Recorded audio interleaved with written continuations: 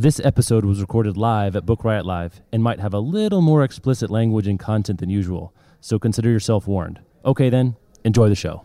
This is the Get Booked podcast, a bi-weekly show for personalized reading recommendations. This is episode 6, and we are recording a special episode on Sunday, November 8th at Book Riot Live!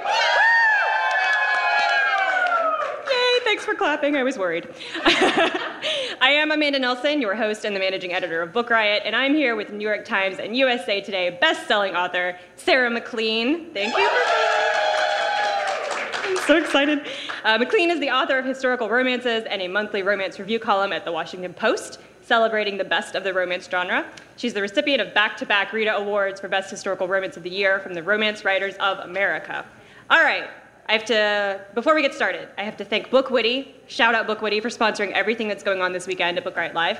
At BookWitty, you can not only find out about new books, but also connect with other readers and explore books and ideas together. So you can check it out at bookwitty.com or just go down to their table. People who are listening to this cannot go to their table, but people who are here right now can go down to their table, which is on the first floor. And one more sponsor of this show is Bats of the Republic by Zachary Thomas Dodson. This is from Penguin Random House and is in the back for all of you to take. And it's very pretty. It's super fancy. I almost just said an F word. I have to remember I'm recording. It's super fancy. It's an illuminated novel of adventure featuring hand-drawn maps and natural history illustrations. Pamphlets. It has like a letter in here that it says do not open, so I didn't open it because I don't know if this is my copy, but it's rad. It's got a letter you can open and lots of illustrations and drawings. It's really cool. So synopsis. In 1843, fragile naturalist Zadok Thomas must leave his beloved in Chicago to deliver a secret letter to an infamous general on the front lines of the war over Texas. The fate of the volatile republic, along with his future, depends on his mission, but when a cloud of bats leads him off the trail, he happens upon something impossible. And then it fast forwards to 300 years later when the world has collapsed and the remnants of humanity cling to a strange society of paranoia, as you would do after being led astray by a cloud of bats. Zeke Thomas has inherited a sealed envelope from his grandfather, an esteemed senator, and when that letter goes missing, he engages in fomenting a rebellion that could free him if it doesn't destroy his relationship and his family and his entire republic first. So there's lots of like overlapping history, time eruptions, lost civilizations, forgotten future. So it's historical fiction dystopia bananas illuminated novel, which is super rad, and you are all free to take one. So thank you so much to Bats of the Republic from Penguin Random House for sponsoring the show.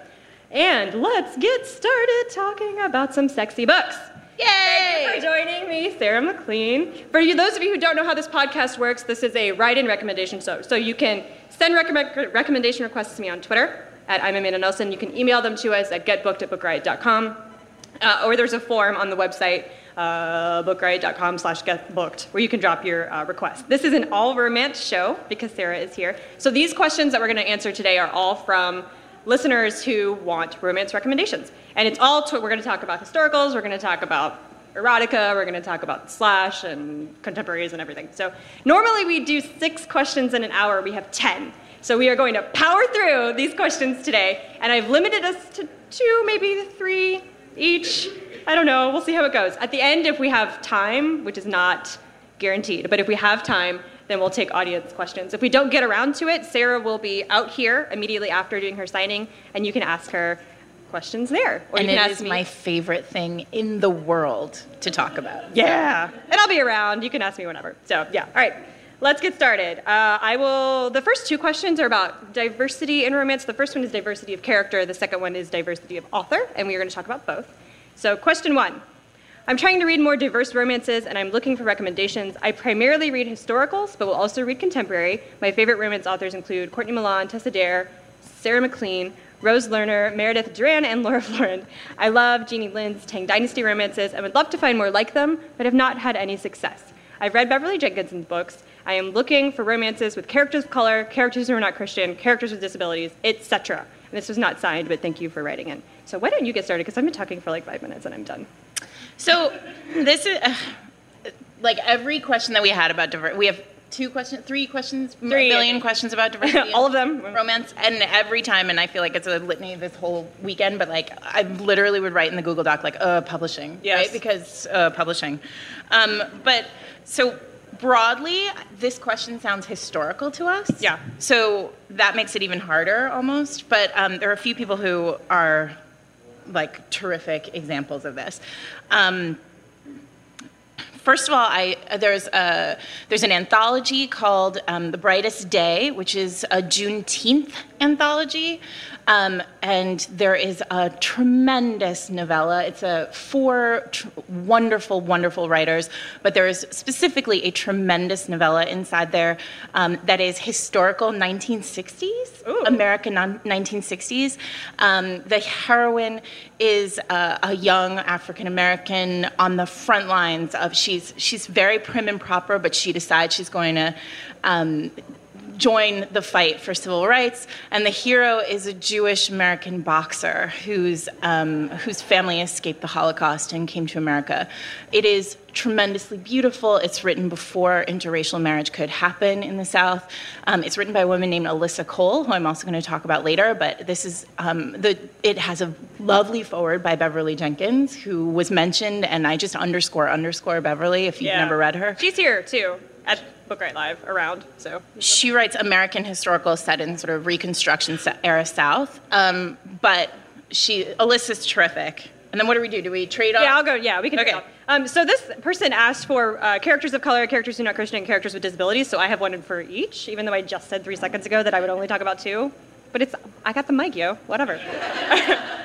So for characters with disabilities, I really loved The Madness of Lord Ian Mackenzie, which is by Jennifer Ashley. And this is such a fascinating, it's a historical regency, which is a double, whatever, repeating itself. What is the word I'm looking for? When I think, whatever. Redundant, yes, thank you.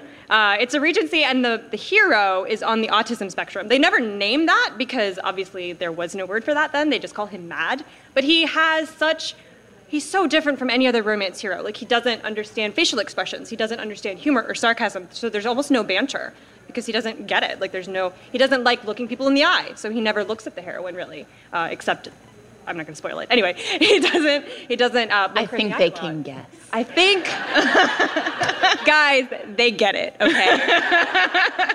The hero and the heroine gets them. So, and then he looks at her. And it's smoking hot.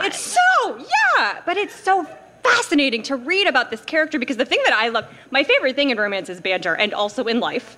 And so it just like captured me so intensely, despite the fact that it didn't have my particular kryptonite in the book, because she writes him so well, and it's so humanizing. And I don't mean that to say that like there aren't other books out there that don't humanize people on the autism spectrum, but she does it so nicely, and he deserves to be happy, and I just love him a lot, guys. Okay, go. I would just like. These are not my official books, but I would also say, like, if that is a type that you are interested in, Laura Kinsale's Flowers from the Storm is like the seminal old school romance text with an autistic hero, and it is the hero's had a stroke, but he has kept all of his math, and so it is a remarkable, remarkable book, beautifully done. Can be a little wordy for modern readers, but it's a classic old school. And then Pamela Morcy's Simple Jess, the hero of Simple Jess is he's Simple Jess. He's a wonderful, wonderful character who just deserves to be loved. Yeah. And it's a remarkable American historical. But my choice is I'm sort of mixing it up. Think of England by K.J. Charles. I love that book so much. Yeah, so this was, the question was about all sorts of diversity, and this has a kind of twofold diversity. Yeah. First of all, it's male-male historical, which is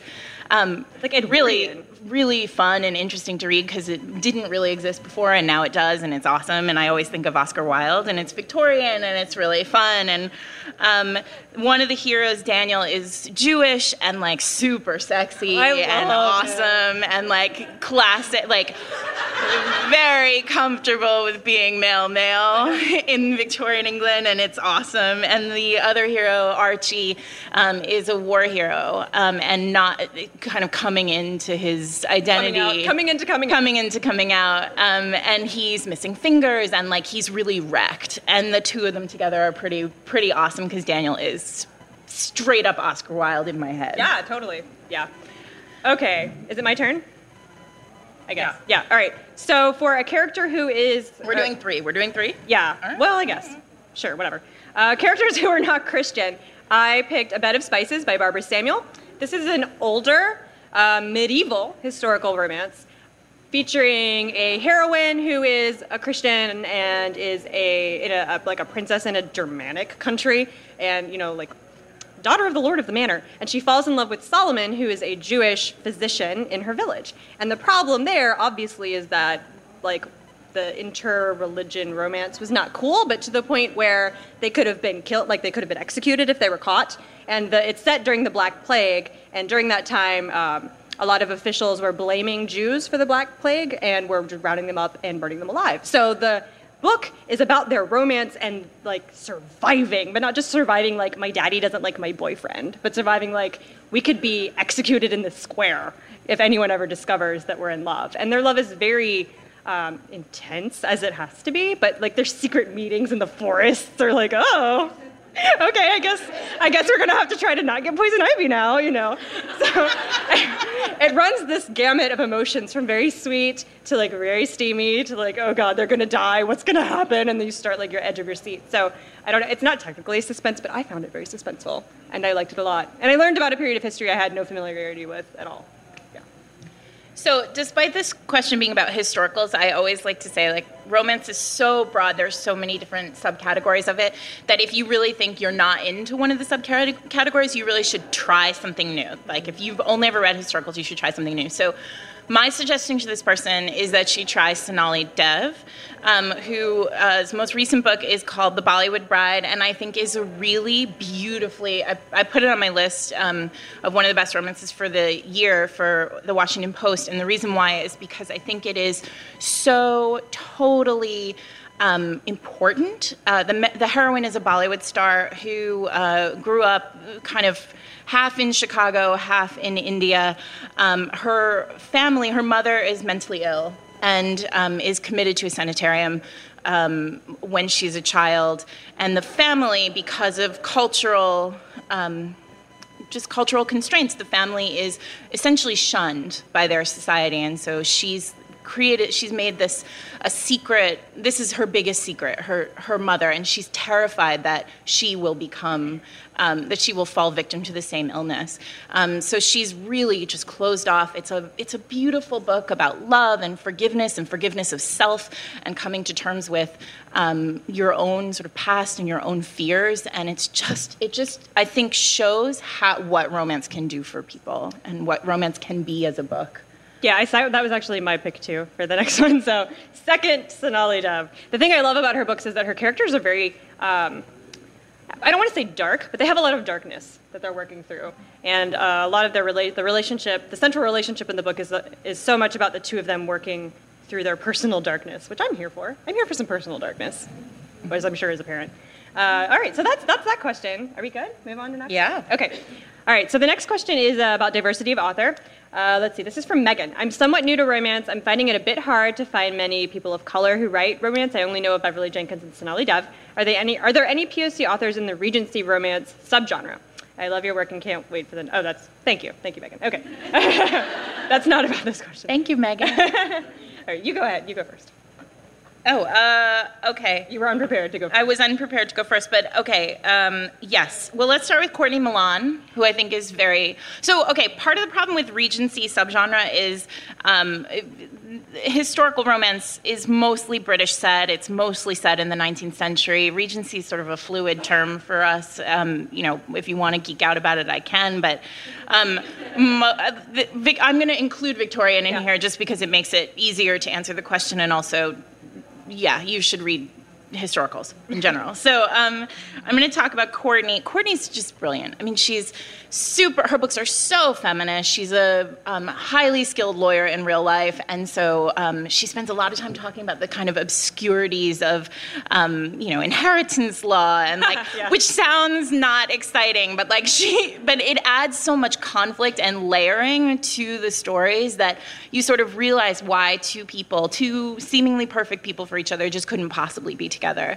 The book that I would recommend is sort of out of order in her series. You should read anything by her, but The Suffragette Scandal is my favorite of all of her books. It's about suffrage. Her heroes are always, really beautifully broken. They're usually, she's the author who I trust to write me a virgin hero. Yeah. Or heroes of all ilks. So Courtney. I agree. I second that. Is it this one? I'm like on Goodreads looking up stuff, trying to remember what I read of hers. The Countess Conspiracy is my favorite. She has a series called The Brothers Sinister, and The Countess Conspiracy is about a woman who is a scientific genius, but she can't, come out and talk about it because it's Victorian England. So her best friend, who's a guy, is pretending to be like the front for her genius and like presents all of her papers and presents her work as his own with her permission so that it gets out there. But then he decides he doesn't want to do it anymore, and she has like this like breakdown, and then he decides he's in love with her, so she breaks down some more, and it's just like this whole like spiral of breaking down that's just amazing. And that is like some smoking sex, I tell you what, in that book. It is smoking hot. Okay, so my first pick for this is the For Love and Liberty anthology, and the reason why I'm going with an anthology here is because it's got 4 or 5 authors in it that you can then go off to explore more of, so it's a great starting place. And like Sarah was saying, Regency is like a weird, sometimes it's used synonymously for historical or like just shit in the past. Whatever, stuff in the past. And the For Love and Liberty anthology is about the American Revolution and the untold stories of the American Revolution. So there's a romance between a British soldier and a Native American girl. There's a male-male romance between a white kind of like a society dandy and a freed black man who is posing as his servant but is actually his partner. And then the war breaks out and they have to figure out what that means for their relationship together. There's a romance about a Jewish family living in Philadelphia, and they're all very deeply based on historical fact. So the point of the anthology is to tell the love stories of the people who haven't had their love stories told up until this point. And I love the American Revolution. I mean, like if you're into Hamilton, I feel like this will be great for you. I listened to the cut John Adams rap all morning to like get ready for Booker 11. Sit down, John Adams. Anyway, and so the authors from that anthology are very diverse. Alyssa Cole, who we've already talked about, is one, and Lena Hart and Kate McCurry. So yeah, do check that out. I think it's self-published, but I'm not 100% sure about that, but you can get it on Amazon. Oh, I'm getting a confirmation. It is self-published. It's awesome. Your turn. Okay, so like I said, I know you like historicals, but I'm going to give you somebody who's a contemporary who I have just discovered and I love. Zoraida Cordova is an Ecuadorian-American contemporary writer. She writes new adult and YA, and she is totally amazing, and I don't know how I only just discovered her like a month ago. Her new adult series is called On the Verge. It's sort of, a new adult's a really funny term, and I wish we would just get rid of it. It's contemporary romance. It's called On the Verge is the series. The first book in the series is Luck on the Line. It's a chef romance. I'm sort of I'm basically a sucker for like anybody in the kitchen. Like I know it's like, man, they go into that giant freezer, and I do not care. Inspection. I do not care. Do not care. So, and she it's a, her husband, mother is really different. Her mother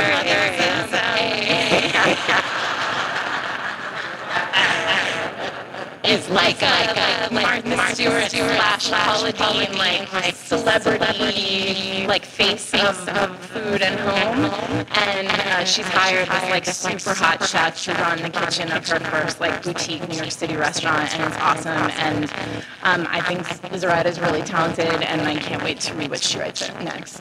Okay, my last pick for this one is Not Quite a Husband. It's by Sherry Thomas. This is actually the second in a series, but I don't read series in order because I'm a rebel. Mostly because I don't pay attention in real life and don't realize it's not the first one. Anyway, so Not Quite a Husband. I have one of my favorite things in romance is broken marriages coming back together. I don't know why, but I just really like it because it takes some work. Like they gotta power through some shit. I've already said shit, so I'm just gonna say it again. They have to power through some stuff to get the heat back or whatever. So this book is about a woman who in Regency England becomes a physician, which is a weird and horrible thing. She's a little bit shunned by society, kind of, but she's got money, so it's cool. And she marries this very popular, charming, lovely man, and then something happens in their marriage to break it, and she runs off. She runs off to India to be a physician and leaves him, and she gets an annulment. And he appears at her doorstep in like this remote Indian village in the middle of a war to deliver a message from her family and escort her back to England because there's like a family emergency. And on the journey back, they come back together. I'm sure that's not a spoiler, right? They come back together, and it comes out why their marriage fell apart.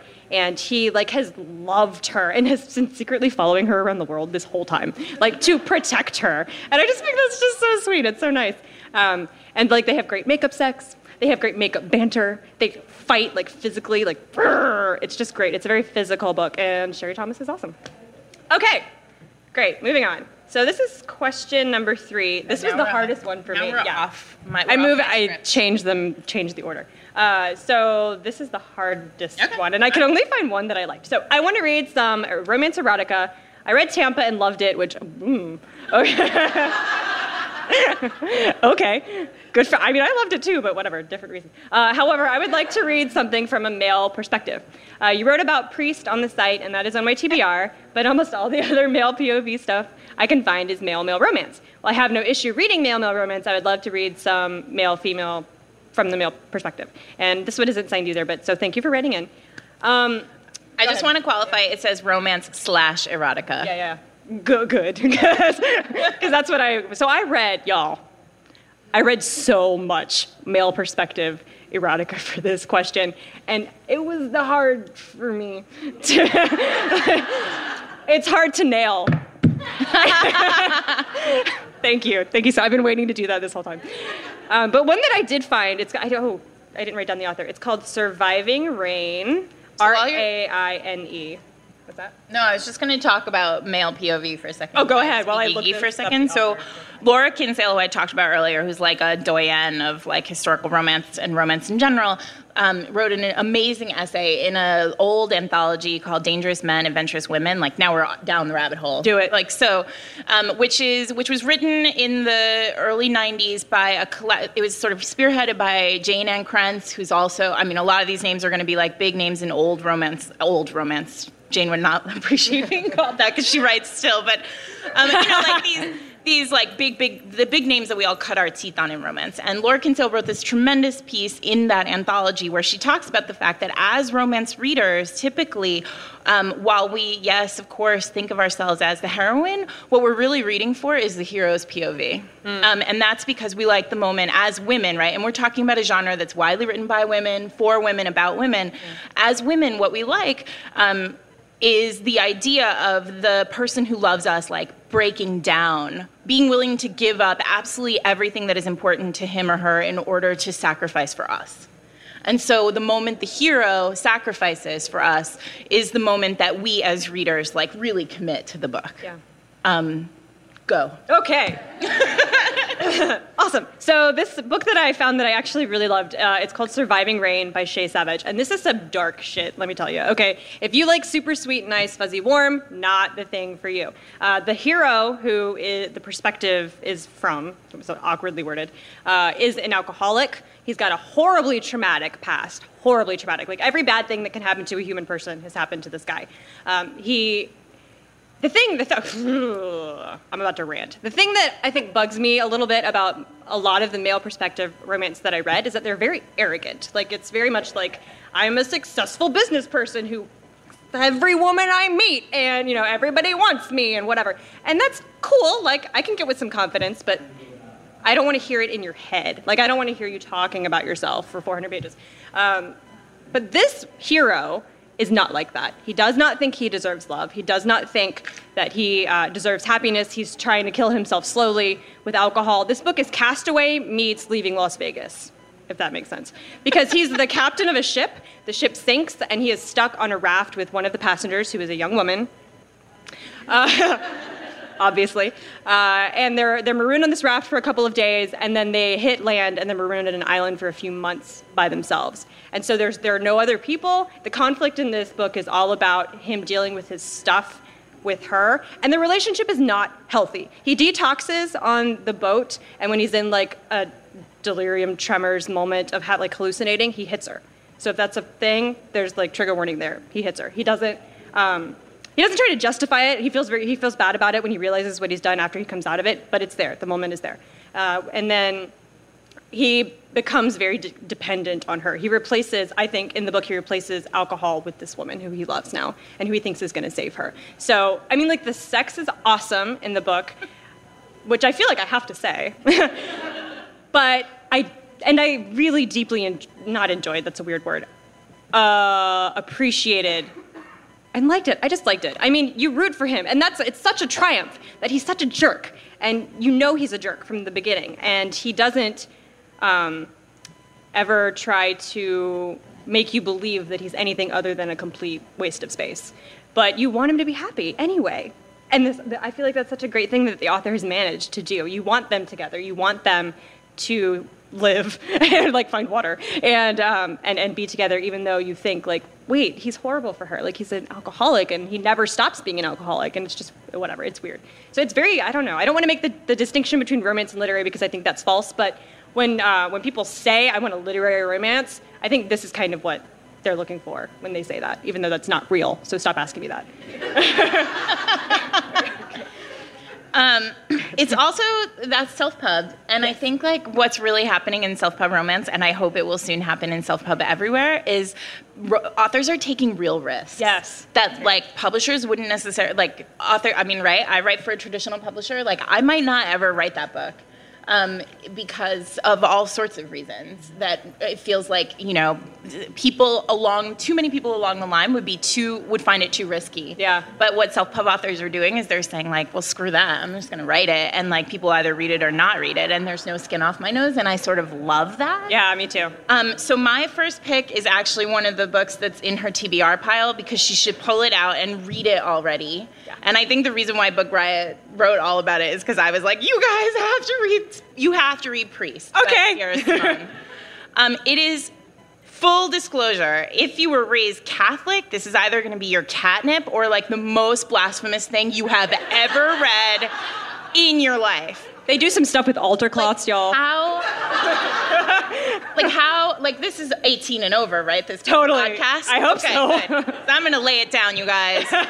So we understand the conflict naturally because the title is Priest, right? Yeah. So it's written, it's a genius. The author's name is Sierra Simone. It is a genius authorial decision to write this book fully in the first person POV of the male character because he has literally everything to lose. Mm-hmm. He is a priest. He has committed himself to God. This is not like he's nearly ordained. He is ordained. He has a church. He has a flock. He has a life, right? He is a priest, a Catholic priest. She comes in. She is a woman who is at sea. She has problems. She's been in a terrible relationship. She escaped this relationship. She became a stripper in a high-end strip club. Like, she is not a Catholic, but she comes into the church legitimately seeking truth and like something new for herself. Yeah. And she finds him in a confessional, of course. Like you do. And they immediately fall for each other. Like, this is a romance novel. Mm-hmm. Like, it is erotic romance, but like these two are deeply, deeply in love. It is, I was telling somebody, I was out with somebody, I don't know, I say this a lot, but like, this is an inspirational romance in a weird way, despite being erotic. Like, there are moments where he is having sex with her in the church, and he has moments where he thinks like, this is the most present God has ever been with me in this space. Like, it is a beautifully done, like, Sierra clearly was raised Catholic and like has a deep respect for the religion, despite the fact that they do it on the altar, you guys. With some of the holy oil? A type of, there is lube that is not actual lube, that is like the faces in this audience right now are so good. And I'm texting my sister like, this is bonkers, and we're both like tearing through it because we were both raised Catholic, and please don't tell my dad. Right? Like, it's like vestigial Thornbirds crazy here. It's so good, though. Like, so if you are okay with blasphemy, this book. Yeah. Do you want to talk about this one, too? Or yeah. Go ahead. And then the other one is a contemporary romance, and I want to talk about it because you said, like, I hate the problem with the male POV is, like, they're so arrogant. They're so arrogant. Emma Chase's Sustain. Emma Chase writes recently she's been writing almost exclusively male POV contemporary romances. I think they're tremendously charming. I think she really nails the voice of men, contemporary men. This book, this guy is the most arrogant douchebag you have ever known in your life, right? Like he's like a highly skilled lawyer, like thinks the world of himself, like thinks he is God's gift to women, and he is pickpocketed by a young child. It has sort of a historical echo too, which I kind of love. Like he's pickpocketed by a child. He takes the child to his home and discovers that this child is an orphan along with 5 other siblings who have all been orphaned and are now in the care of their young single aunt, who is like kooky and cool, and like the house is a total disaster because there are like 5 kids under 10 living in there, and he suddenly you're all in the male POV, and suddenly like he starts to totally question like who he is, why he is, what his life is, like who this woman is, why he's into her. The sex is terrific, and it's just really charming. So if you're a contemporary romance reader, 100% go on Emma Chase. Good. Sustained. Good segue, because now we're going to talk about contemporaries. Woo. I recently started reading romance and have had a great time trying new authors in different subgenres. While I find that I have no problem finding great historical romance that is in my wheelhouse, strong female lead, great side characters, steamy and not cheesy sexy times, I haven't had the same luck with contemporary romance. From what I've read so far, I have discovered that I tend to like my contemporaries with a good dose of humor. Suzanne Elizabeth Phillips has been the only author that has consistently written contemporary romance that I enjoy. So if you could help me find a few titles or authors that write great, funny contemporary, I would be forever grateful. And this is from Amara, so thank you for writing in. I will go. So my first pick for this is Wallbanger by Alice Clayton, and that is not a pun. That is literally what's happening in the book. Romance is awesome. I love the titles, y'all. I started reading romance because of the titles of Sarah McLean's books. They're so good. A pun, I just love a pun. I love a sex pun, apparently. Things I learned about myself. So this is about a woman named Carolyn who moves into a new apartment in San Francisco. She's got a great new job as an interior designer, and her neighbor is gone. Like, she doesn't see him for a while. When he comes back from wherever he's been, he has all this freaking sex up against her bedroom wall and like will not stop. 3 nights in a row with 3 different women, as she can tell because they make 3 distinctly hilarious noises, the 3 of them. And so she gets so like fed up with losing sleep over this guy that she, in the middle of one of his sessions, goes next door and like bangs on his door, and he opens the door, and of course he's naked and he's like, you know, whatever, hey, and he's got a sheet wrapped around his stuff, and she starts screaming at him, I am trying to sleep, why is your girlfriend making those meowing noises? You're so inconsiderate, I hate you. And she realizes she's wearing like a pink teddy while she's banging on her neighbor's door, and he is naked and his girlfriend is in there, whatever. And he doesn't, like her, he doesn't appreciate her attitude. They don't get along at first, of course. And then after that, they find out that they run in kind of similar social circles and start to fall for each other. And there's a lot of kitchen banter in this book, which I love, because Caroline is an excellent cook. So if bread is at all sexy to you, you will enjoy this. If bread is not sexy to you, you will read this, and then suddenly bread will take on this whole new sexual dimension that you never realized that like a pumpkin loaf could be. Anyway, and so. It's really hot, and it's very sweet. And I don't usually do the sweet. Like, sweet is fine. Not for me. But it's very sweet, but it's mixed with this great, just like wicked, awesome wit. They both are very witty and dry and sarcastic, which I'm here for. And the sex after the wall situation is awesome. The wall situation is ridiculous. Everything else is great. And that's my first pick. Yeah, and it's funny. It is a great read. And also, even if that doesn't sound like your kind of book, just check out the cover of this book. It's really terrific. I remember the first time I saw that cover, I was like, that is the most genius cover. Now there are a million of them, but they're like legs wrapped around. There's a wall. Mm-hmm. I'm going to go with Victoria Dahl on this one, because Susan Elizabeth Phillips was a great, is like her joy for me as a reader is she is tremendously laugh out loud funny, and like at the same time like deeply thoughtful about how relationships work. And I think Victoria does this really, really well, with an added dose of like holy crap, this woman writes sex better than most of us. Yeah. Like, amazing sex. So I think that, and now, of course, I don't have, the book title is, I'm losing the book title in my head, but I will come back around to it. But okay. my point about Victoria is she writes beautiful, sexy contemporaries that are hilariously funny. Oftentimes, the most recent one, Taking the Heat. This is Cunnilingus Gabe. Okay. That's how she refers to him on Twitter, and frankly, the name is apt. And the heroine is a virgin, and it's really, and it's like such a weird thing for a contemporary romance heroine to be a virgin, but she does it so beautifully, like that you fully believe it, and he's just a terrific hero, and I'm such a huge fan of her, and I laugh out loud every time I read her books.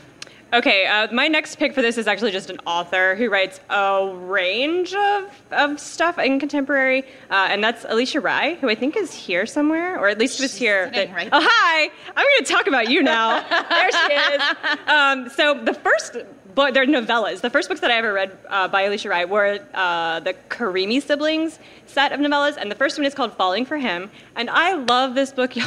I love it so much. So it's about a woman who buys a house, and then her brother's best friend buys the house behind her. So like their backyards are connected, and he's a doctor, and I think she works in like retail, and he loves this girl so much, like loves this girl. And she realizes one night, there's a great scene where she's sitting on her back porch, and I think she's like drinking a beer or something, and she realizes she can see him like through his back glass, and he is not wearing, he's not very clothed.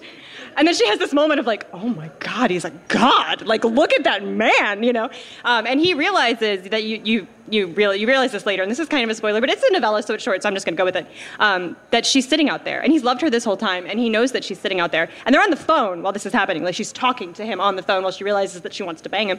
And he starts stripping, like, I'm gonna go take a shower, and he never gives any indication. He knows that she's out there watching him, and like, so he starts getting naked to get in the shower, and she's talking to him, and like her breathing starts to get really heavy, and she's like, I gotta go. And it's just like this great, one of my favorite things in romance are the moments of sexual tension where there's no touching. I think this is so good, and they're hard to write, right? Because it's not just like doing the thing, it's like you gotta build the tension, and it's so tense and lovely and amazing. And they're, the revelation, the moments of revelation when they realize that they feel the same way about each other are very sweet, but you're here for the sex in this one, like totally. So, and it's funny. They're both really funny, the characters. And the brother, her brother, who's like very protective, this is her brother's best friend, is also a really funny character, and he has a book of his own. It's the next one in the quartet, or couplet, whatever. So yeah, Alicia Rai. Yay, Alicia. She's great. Thanks also, for coming to Book her Riot. most recent book, Serving Pleasure, is so good, and you can buy it here. Yeah. Unless you're online, and then you can buy it wherever you are. Wherever you are. So my next choice, because often, I mean, like, we joke about sex and romance, and we talk about sex and romance, and like, sex and romance is very important, but you don't have to love sex books in order to love romance. And so my second recommendation is Kristen Higgins, who is, I think, tremendously funny. She writes small town contemporaries set in New England. Her characters are really just beautifully drawn, just so real, and they are also at the same time like slapstick funny in moments. I envision all of them like in a small town version of Friends, right? And what was I going to say about Kristen besides that? Oh, there is no sex in these books. She tends toward, turning the camera to the blowing curtain. So if you are uncomfortable with sex and romance, or you've never come to romance because you're afraid of the dirty, Kristen is a beautiful place to start. She is exceptionally talented, and I think one of the best writers writing today. All right, we're going to talk about erotica now. And BDSM. So I'm glad I got Kristen out of the way. Fair warning. So these are two questions that are very similar, so we're going to talk about them at the same time, but I will read both. Okay, so help. This question starts from Chelsea. A few years ago, I found The Siren by Tiffany Rice, and I've been steadily consuming her beautifully written and heart-wrenching BDSM erotica series, Original Sinners. But now they're done, and I need more. More super hot romance with characters that are all tortured and broody, but in ways that aren't cliche, with writing that rivals some of the literary fiction out there. Bonus points if there are non-heteronormative or cis characters or storylines, but BDSM is not necessarily must. Please no 50 Shades. Okay, gotcha. That's not a worry. Yeah. The second question starts, what can I read instead of 50 Shades? I'm interested, but the excerpts I've read are so awful. Okay, blah, blah, blah. Yeah, we all know. I guess I could just power through, but I feel certain there's better written books if I want to try some harder romance or erotica. And this is from, there's a nice note about how she loves you. And I love you too. There's no signing, but yeah, so thanks for writing in. Do you want me to start with this one? Yeah, whatever. All right. So when you say dark erotica, I took you very seriously. And my first pick is Asking for It by Lila Pace, which is a pen name for a YA novelist. I don't know who it is, and even if I didn't want to tell you, but I don't know. But whoever this person is, oh my gosh. Okay, so Asking for It is about a woman who fantasizes about being raped. So I was not kidding when I said dark. And she meets a man, she has a one-night stand with a man who fantasizes about raping a woman. And they realize this about each other. They have a night of very rough sex, and they realize that they both have this need that could be fulfilled by the other person, so they make an arrangement they make some safe words, and the arrangement is that he will come find her in strange places in public when she is going on about her day and will rape her. I'm making scare quotes, because she has pre-consented, and she knows it's coming, but she doesn't know when, and that's the thing about it that excites her.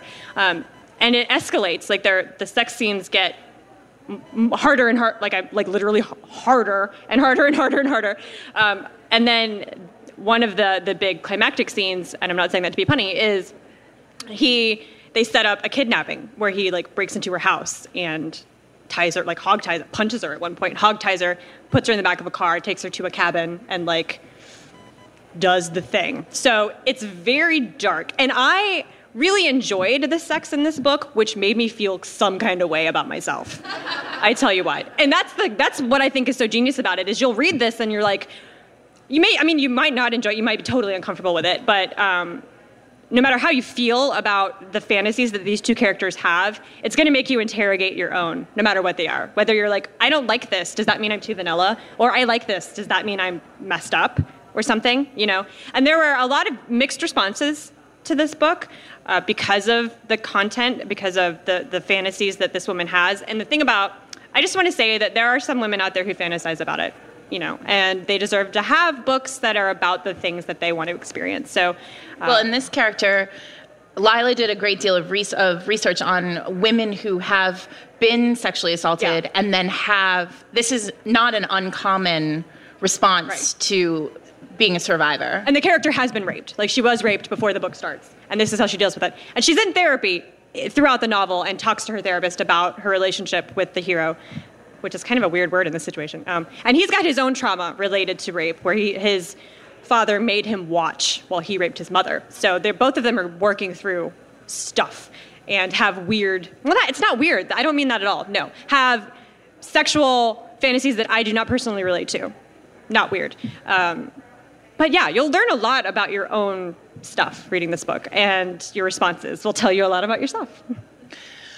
What I really love about romance, and particularly the boom of erotica right now, is that there is this sort of general sense of whatever your kink is, it's okay. Do the kink. And that's how all women and men should feel about everything in their lives. If that turns you on, that's okay. As long as you're not hurting people without their consent, it's okay.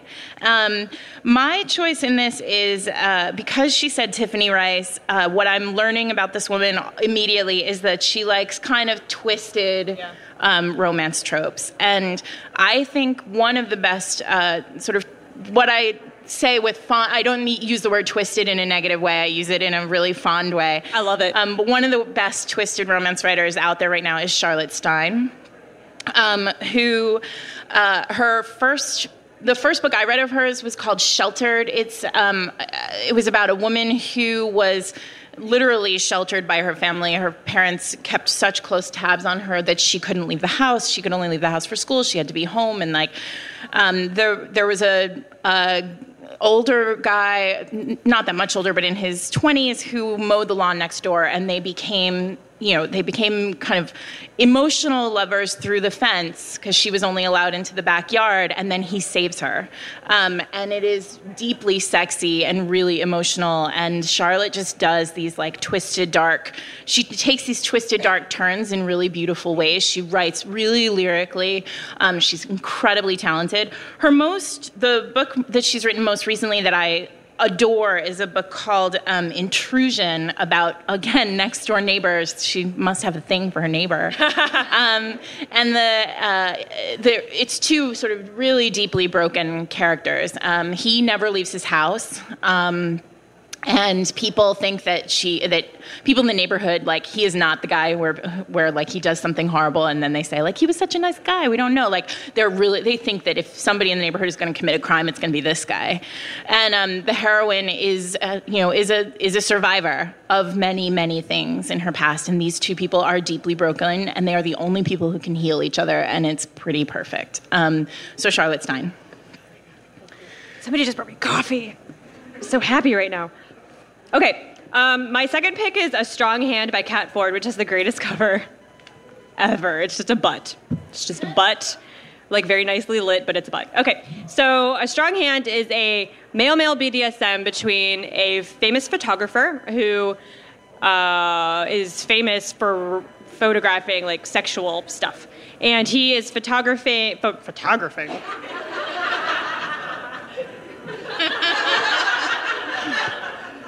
photographing a BDSM catalog, like BDSM tools, is that the right word? Toy, that's what I'm looking for. Tool. Yes. Whatever. Anyway, he's photographing a catalog for a production company that makes toys for the BDSM community. And his new production assistant is a young fellow who is kind of not great at his job and is very shy and soft-spoken, and the photographer realizes that he wants to dominate this kid, and he's like a college student. And the photographer is consistently referred to in the book as the older man. He's 32, so I am 30. I am not the older woman in any situation. In a high school, I am not the older woman, so that's whatever. You'll notice it because it's funny, but then the book is so great that you won't care. And as the photographer is an experienced dom, and so there's a lot of kind of teaching moments in this book. So if you've never read a BDSM erotica novel before and you don't know, like, the rules or the ins and outs, a lot of that is covered. The ins and outs, I'm sorry. I usually catch my puns pretty well, but that was good. Thank you. I'm going to put that one away for later use. And the kid is not just realizing he likes being a submissive, but he's realizing that he's gay, which is a new... Obviously, like, all of this is uncharted territory for me, like, very literally. I don't know what to do with that right there. So yeah, lots of teaching moments. And they don't just, it's a romance. They fall in love. Like, their relationship is very strong, and they have a lot of personal conflicts that they have to overcome to be in love. But it's mostly sex, to be honest. Like, it has a happy ending. They love each other very much. 90% of the text is having sex. So yay! So that's A Strong Hand by Kat Ford. Cover is a butt. Love it a lot. I just wanted to qualify. I realized I wanted to say something about Charlotte that I didn't say, which is she also writes many of her books are ménage books. So if you're looking for sort of non-cis stories, she will provide those for you as well. And if you go to her website, she's sorted everything very carefully for you to find your kink. My second choice is somebody lighter, and after this whole discussion, I think maybe we want somebody lighter for those who are looking. I just recently, my sort of test is if I read one of your books and then I immediately buy your entire backlist, like sight unseen.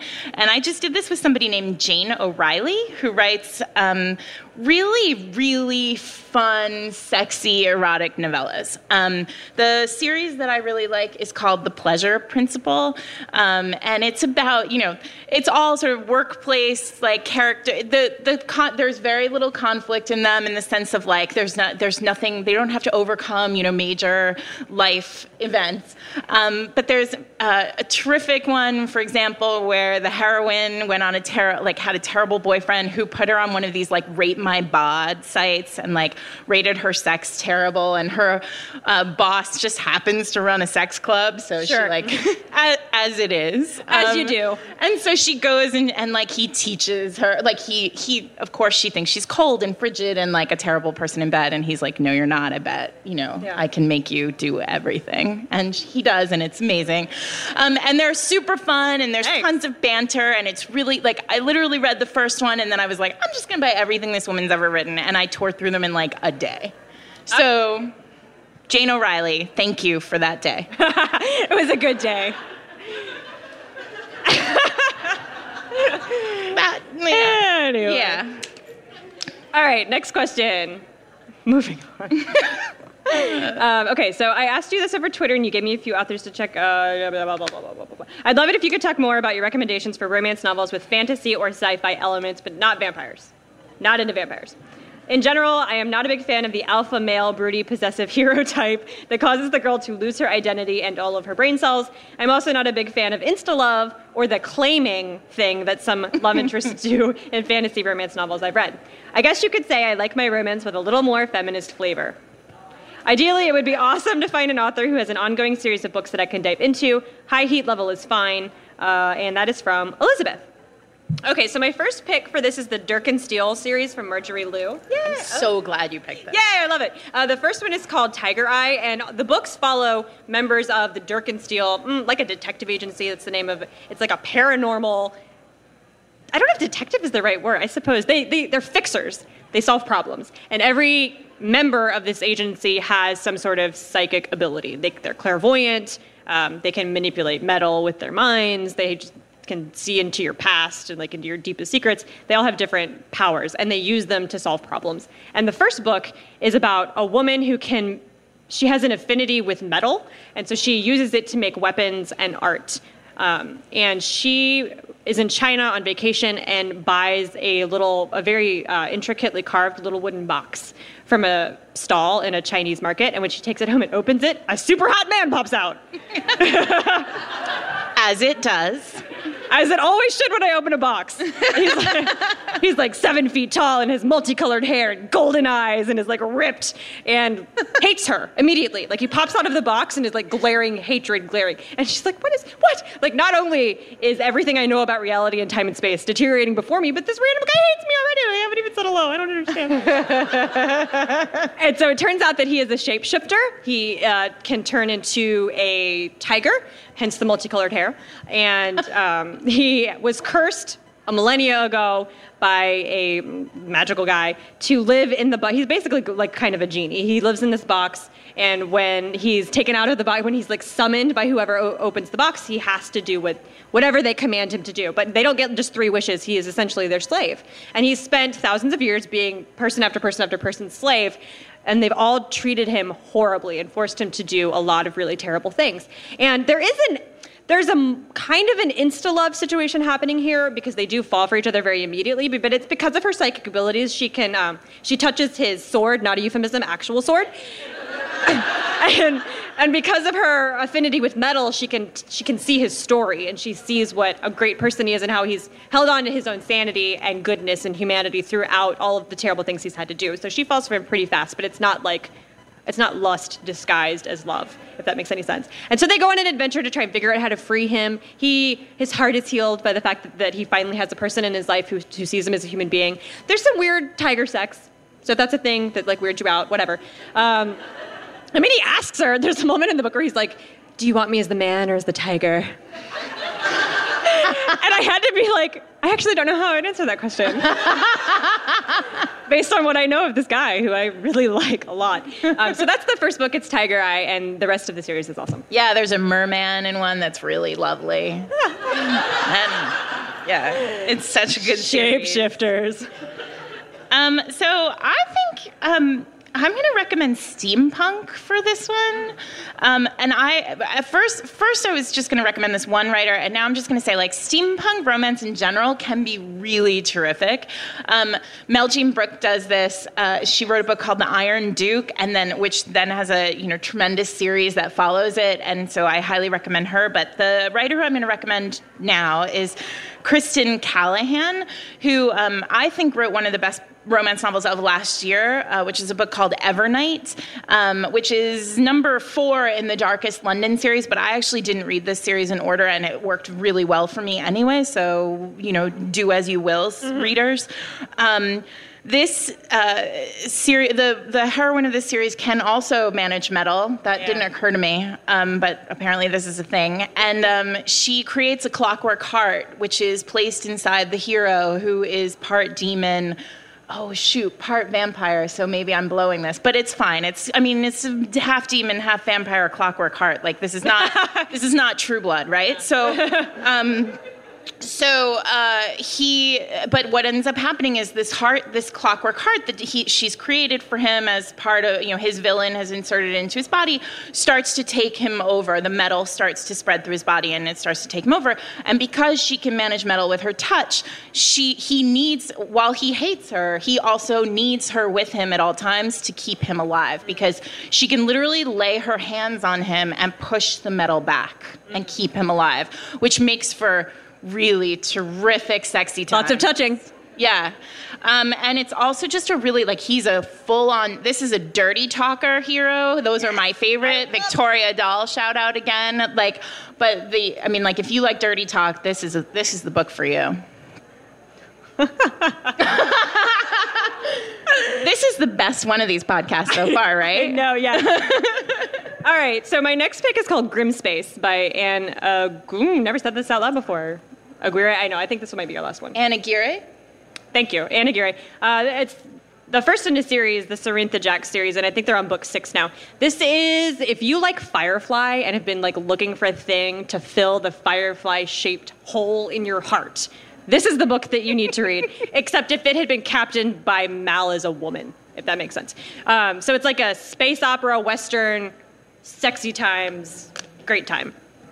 So the heroine can jump through Grimspace, which is it's a genetic anomaly in humans where they can, like how in Star Trek they do the what's it called? The warp drive. She's like a human warp drive, so she can guide ships through deep space as they're doing those jumps. And it burns you out. Like every time you do it, you lose a bit of your ability. You get a little unhealthy and a little more unhealthy and a little more unhealthy. And she's set up by the government to take the fall for one of those spaceships crashing. And she's rescued by this rebel group that wants to take her on and have her help them overthrow this horrible corporate government situation that's happening. So there's a lot going on here. It's very heavy sci-fi. And she starts to fall in love with her pilot, and he does not like her. Does not like her. And turns out that he had a loved one who was on the ship that crashed, and he kind of blames her, and then all that comes out. And anyway, he can read her mind, also a problem. She don't like him either. But she's dirty talking, not like that, but she has a dirty mouth, she curses a lot. And she's selfish and like a cowboy. She's a cowboy, does not give. And I'm sorry that you guys who are listening to this can't see what I'm doing with my hands right now. And I love her. She's just such a badass. She's a great character. And the romance between the two of them, it's 70 sci-fi, 30 romance. So if you're looking for something that's got a dash, this is a great dash. Yeah. Grimspace. Is that, did you do this one? You want to do this one and then we'll be done? Yeah, I'll do the last one. Okay, yeah. We're going to skip one question, but maybe we could do it online or something. Yeah, sure. So my last choice for this is actually the first paranormal romance I ever really read, which is Pamela Palmer's Feral Warriors series. And I was one of those romance readers, right, who was like, no, paranormal, I'm not, no vampires, no shapeshifters, I'm good with my, dukes and billionaires. And, but somebody recommended that I read Desire Untamed, which is the first book in Pam's Feral Warrior series. And I came to this very skeptical because I, too, have a problem with insta-love because I just I don't feel like if you smell me, you really know enough about me to know that we're to be together forever. What I love about this is that this series is about a group of shapeshifters in Washington, D.C. who are all set out to, save the world, right? They've been doing this for millennia. And there are 12 shapeshifters, the leader of which shapeshifts into a lion because obviously. And so they have lost the woman at the center of this shifting compound. There is a woman who can direct all their energy, not sexually. She literally just is their conduit for energy, for magical energy. But she is usually paired with one of these 12 shifters, and she dies, or one of them dies. The former one dies, and they go to search for the new one. This is the first in the series, and he finds her, and they are instantly bonded. And he's like, "You're it. You're the one." And I'm like, insta love, No, insta love. You smelled me. Except they go back and there's a ceremony where they, make sure essentially the pairing is done magically and, the cosmos agrees. And they're convinced that they're destined to be together, and they're not. Ooh. And so it's just awesome. Like, Pam takes the trope and twists it, and it's really fun. And I really love all the characters. She really makes them. They're all very well rounded. And there's a book for every one of the shifters, and it's exactly as a romance series should be. Awesome. So that's all we have time for. Thank you guys for coming so much. Thank you. Yeah, you can go. Sure, go ahead. Whatever. Wait, so we're online. We'll do sci-fi, fantasy, romance, and holiday romances. Yeah, there were a few questions we didn't get to, and I will include them and our answers in the post on the site, since we didn't get to answer them on the show. If you want to meet Sarah or have her sign any of your books, she will be right out here as soon as we are done. And don't forget your book, Bats of the Republic. Thank you to Penguin Random House for sponsoring. It's in the back. Have a great show, guys. Yay! Thanks for having me, Book Riot.